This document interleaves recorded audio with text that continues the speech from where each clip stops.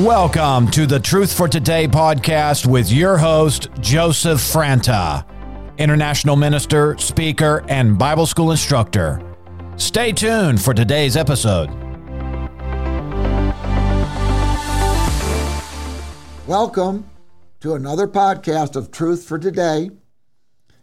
I'm Joseph Franta of Joseph Franta Ministries. You can pull up our website, www.josephfranta, F-R-A-N-T-A, ministries, plural.org. You can get all these wonderful podcasts on the book of Ephesians. We're in chapter 5 now, and they've been, I think, very helpful to people that want to learn about how to walk with Jesus and how to walk in the Spirit in this life, how to overcome, how to be equipped with the Word of God. So I'm going to pick up on Ephesians chapter 5 where we left off last time. And that last podcast is called Discovering the Power and Walking in the Glory.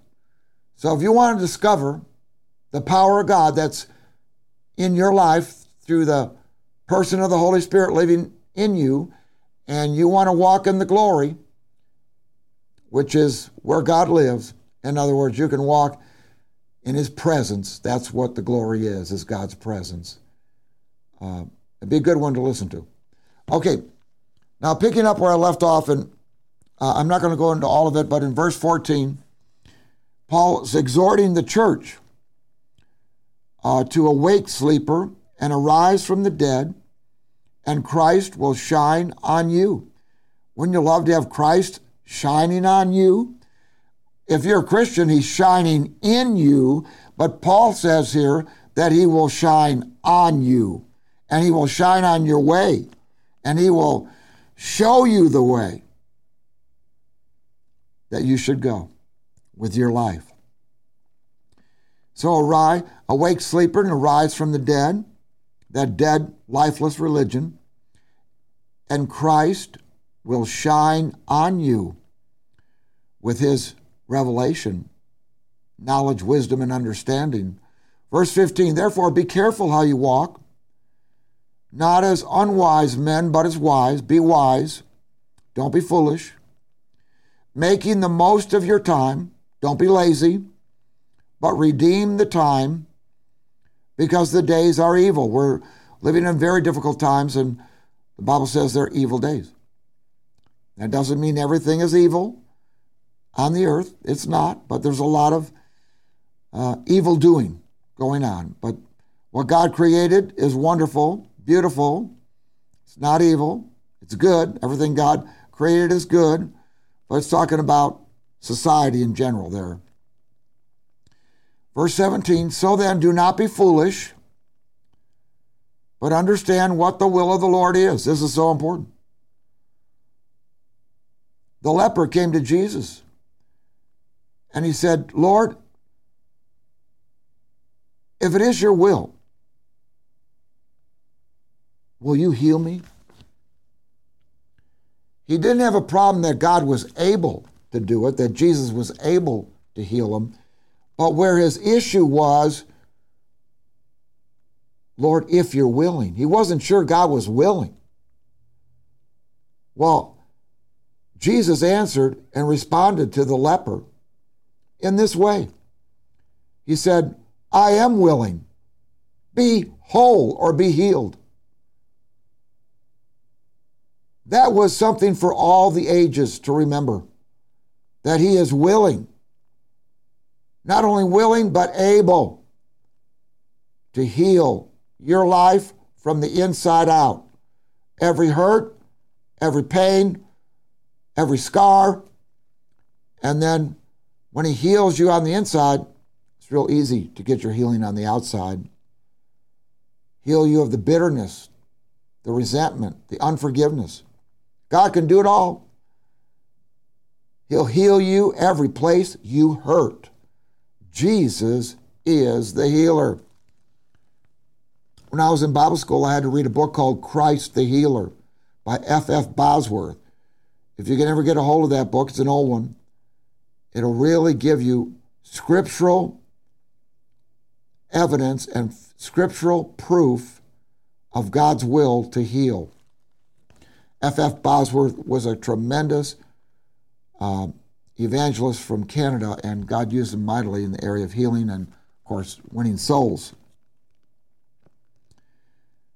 So then, verse 17, do not be foolish, but understand what the will of the Lord is, and do not get drunk with wine, for that is dissipation. That's dissipation, weakness. But be filled with the Holy Spirit. You know, the Holy Spirit will fill you with so much joy, life, power, and peace. You'll never look at another wine bottle as long as you live. God's Spirit is that powerful. He can deliver you from any addiction, from any bondage. He can bring you out of death into life, bring you out of bondage into freedom. That's our God. A God who is more than enough, meeting every need. He's redeemed us, the Bible says, from the curse of the law, having become a curse for us. For it is written, cursed is everyone who hangs on a tree. Talking about Jesus Christ. In order that the blessing of Abraham might come on the Gentiles, that we might receive the promise of the Spirit, the Holy Spirit, through faith. You can have the Holy Spirit in your life. Wow. When the Holy Spirit came into my life totally changed, and I was totally different than I was before I had the Holy Spirit. The Holy Spirit is the power of God. He brings the grace of God. The Holy Spirit is called the Spirit of glory, the Spirit of life, the Spirit of grace, the Spirit of holiness. He'll do it all for you if you'll just open up and ask Him to come into your life. The Bible says He gives the Holy Spirit to those who ask.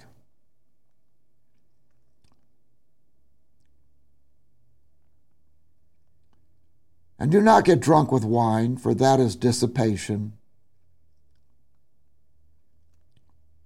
but be filled with the Holy Spirit. Be filled with the Spirit, speaking to one another in psalms, which is songs, and hymns, and spiritual songs, singing and making melody with your heart to the Lord.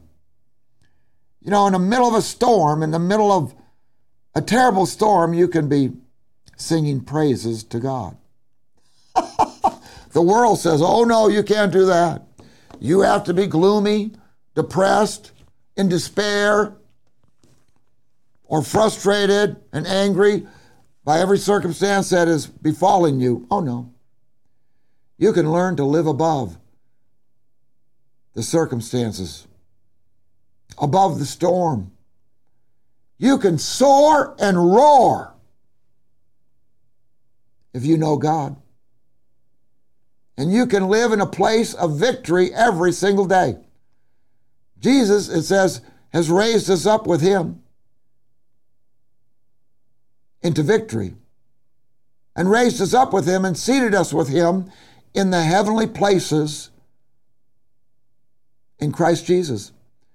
Jesus gave us the victory. We don't have to work for the victory, sweat for the victory, toil for the victory, perform for the victory. No, Jesus gave us the victory through His death, burial, and resurrection. And the Bible says in Romans 6, and I don't have time to go in there today, but it says we were united with Him in the likeness of His death, so that we will be united with him in the likeness of his resurrection. Romans 6:5. For if we have become united with him in the likeness of his death, certainly we shall be also in the likeness of his resurrection. It says we've been raised up by the glory of God to walk in newness of life. Romans 6:4, 5, and 6. We've been raised up with Christ to walk in newness of life. Doesn't get any better than that. We've been raised up with Christ out of defeat, failure, and despair, and depression, and rejection, and every other thing that assails mankind. We've been raised up with Christ into victory and triumph. We're the triumphant church. We're the victorious church. We're not the defeated church, the fearful church, the weak church. We're the glorious church, the powerful church, the triumphant church. It says, thanks be to God who always causes us to triumph in Christ. Does that sound like we're defeated? No. Jesus put death and defeat under his feet. When God raised him from the dead, from hell itself.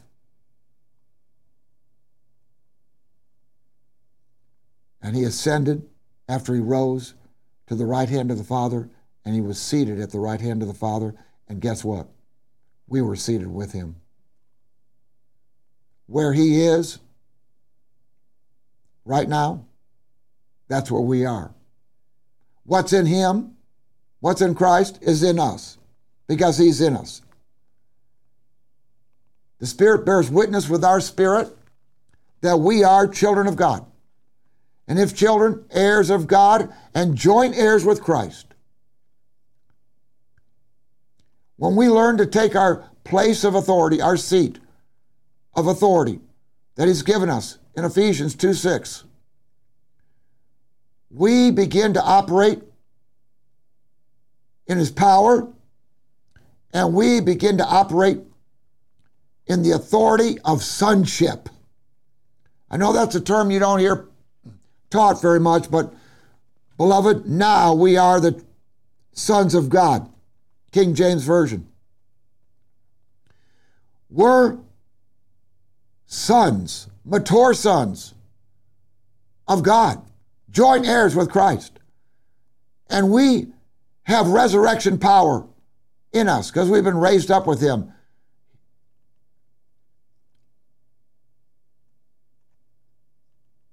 We've been raised up with him. Romans 8:11. But if the Spirit of him who raised Jesus from the dead dwells in you, then he who raised Christ Jesus from the dead will also give life to your mortal bodies through his Spirit, that resurrection Spirit, the Holy Spirit, who dwells in you.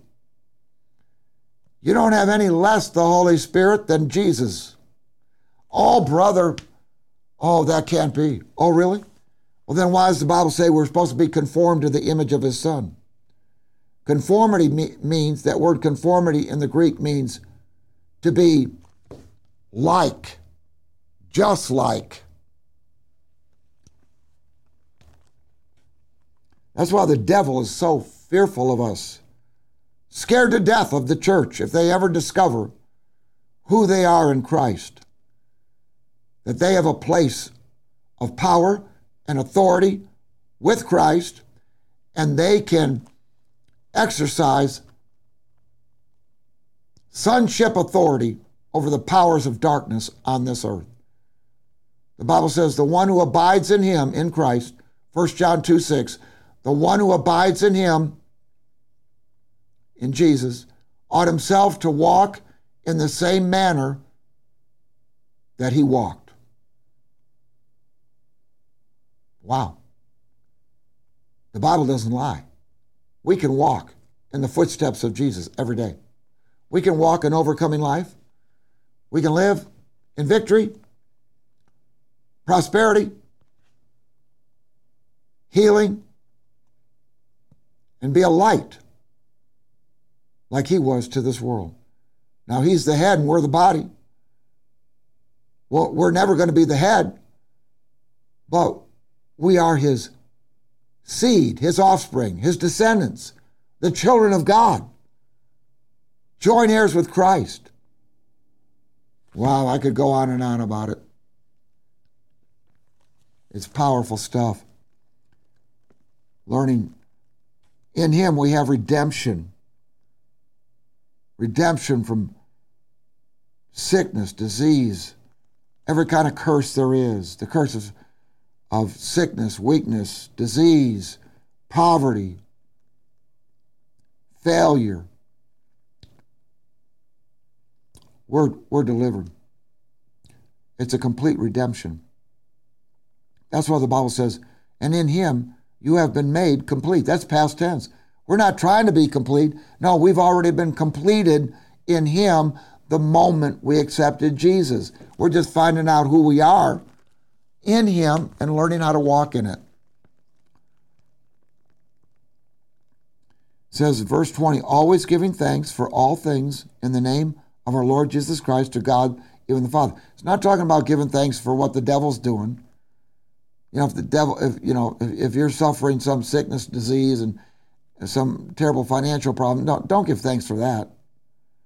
Give thanks for the will of God, because listen to what it says. Always giving thanks for all things in the name of our Lord Jesus Christ to God, even the Father. So you give thanks for all things that come from God. Not everything comes from God. People say, all things come from God, so, if I have cancer, God must have put it on me. No, that's such a lie. That's such deception. God's a good God. In fact, if God put sickness on people, then Jesus was opposing God by healing them. Understand that. People say, I got this sickness because God put it on me to teach me something. No, he didn't. The Bible says, you know of Jesus of Nazareth, Acts 10:38. You know of Jesus of Nazareth, how God anointed him with the Holy Spirit and with power, and how he went about doing good, healing all that were oppressed of the devil. Oh, don't mention the devil. Oh, well, there is the devil. There is a devil. But you know what? He's under our feet. We don't have to fear the powers or forces of darkness, because Christ is in us, the hope of glory, and greater is he who is in us than he who is in the world. But understand something. God's a good God. The Bible says in James, every good and perfect gift comes down from the Father above, with whom there is no variableness or shadow of turning. James 1:18, 19, somewhere around there. Every good and perfect gift, beloved, every good and perfect gift comes down from the Father above, with whom there is no variableness, no change, or shadow of turning. So not everything that comes to you, against you, upon you is God. And you better wake up, because you have an adversary. And the Bible says, be sober. 1 Peter 5, verse 10. Be sober, be on the alert. Your adversary, the devil, prowls about like a roaring lion. He prowls about like a roaring lion. Actually, he's a toothless lion. He has no power over the believer, over the Christian. Prowls about like a roaring lion, seeking whom he may devour with his lies. But resist him, firm in your faith, knowing that the same experiences of suffering are being accomplished by your brethren who are in the world. There's going to be some suffering, some tests and trials in this life, but understand, God doesn't bring them. They don't come from God. The storms of life do not come from the Father of glory, the God of all kindness and goodness, and the God of all mercy and comfort. Why would God be called the God of mercies and all comfort, and then turn around and put sickness on you or cause a financial disaster in your life? That would be totally inconsistent with the Word of God, with the Word of truth. God is a good God, a great God. He said, ask of me, and I'll give you the nations as your inheritance, even the ends of the earth as your possession. He says, I've loved you with an everlasting love. He says, if you'll ask, that he'll show you great and mighty things that you do not know. Most of it's in the Bible. Read it, digest it, meditate on it, get it down in your heart. It says, trust in the Lord with all your heart. Do not lean on your own understanding, human reasoning, human wisdom. In all your ways acknowledge him, and he will direct your paths. It will be healing to your body. Acknowledging him and his word will be healing to your body and refreshment to your bones. I got to share this with you. Go to Proverbs chapter 4, since we're on this. You know, this is correct doctrine, by the way. This is the Word of God.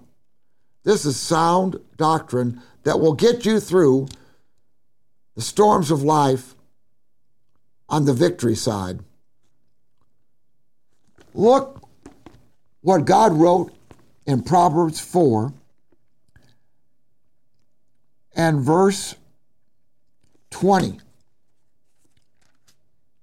Oh, you need to memorize this, actually. My son, give attention to my words, not to the sickness, not to the disease, not to the symptoms.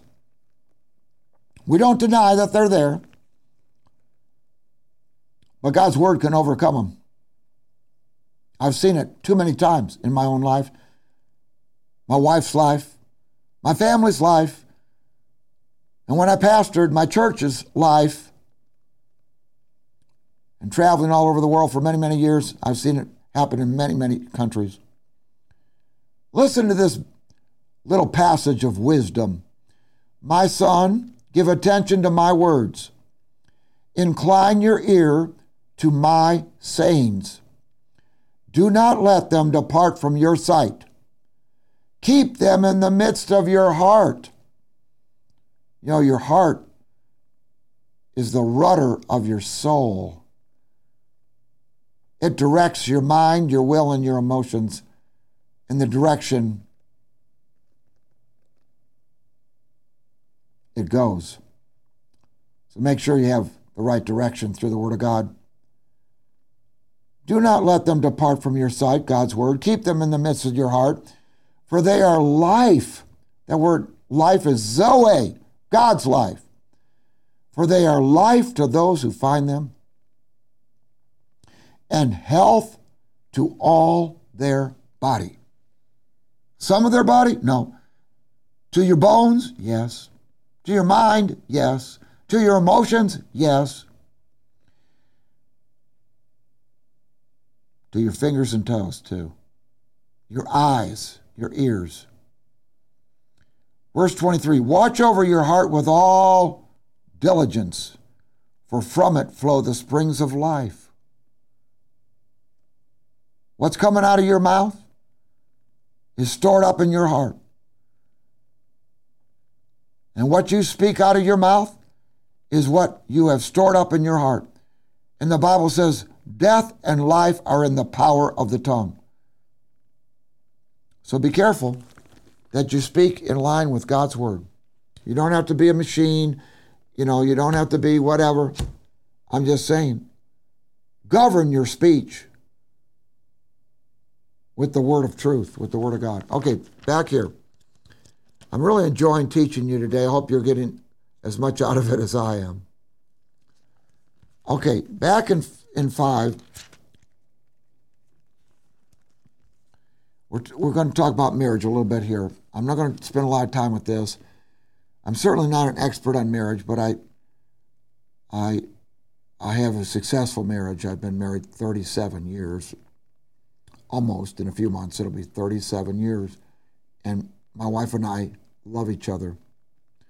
And we just like being around each other. We're around each other all the time, 24 hours a day most of the time. Wives, be subject to your husbands as to the Lord. This is not some kind of slavery or, submission by control. Oh, no. It's a willing, just be friendly, submitted to your husband. For the husband is the head of the wife, according to the Bible, as Christ also is the head of the church, he himself being the Savior of the body. For as the church is subject to Christ, so also the wives should be to their husbands in everything. In other words, respect your husband. Don't try to live independently of him is basically what this is saying. It's not saying you have to be a slave and that you're controlled by your husband. No, that's wrong. All control is wrong. Now, husbands, love your wives. Now, this is where the husbands really need to, they need to pick up here. Husbands, love your wives, just as Christ also loved the church and gave himself up for her. In other words, be a servant to her. Men, if you would love your wives as Christ loved the church and serve them as Christ gave himself up for the church on the cross, if you'd serve your wife, you wouldn't have any trouble. She'd love you. Bring her flowers. Bring her whatever. But the most important thing is bring her gifts, but the most important gift is the gift of love. Honor her. Highly prize her as one of the greatest gifts God's ever given you. 26, so that he might sanctify her, set her apart, having cleansed her by the washing of water with the word. In other words, enjoy a time of fellowship with your wife and the word. Don't, whatever you do, men, don't consider yourself above your wives, that you're the master and she's the servant. Oh, no. That is not biblical. It is not scriptural. It is not God, and your marriage will be a disaster. First of all, husbands, love your wives. Secondly, serve them.